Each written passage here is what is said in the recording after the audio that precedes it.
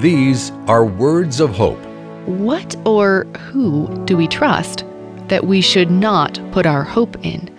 I recognize that's an unusual question, but I believe it's well worth pondering. Psalm 146 says, "Put not your trust in princes." As people, we often place our trust and hope in a strong military, a solid economy, and inspiring leaders. Psalm 146 warns against doing that. Remember Israel's experience of exodus and exile. Not everyone stayed faithful to God during those difficult times, but those that did, as the psalmist reminds us, those whose hope was in the Lord, were blessed. You can start a life-changing habit of devotional time. All it takes is 5 minutes per day. Receive our free daily devotional at woh.org/radio.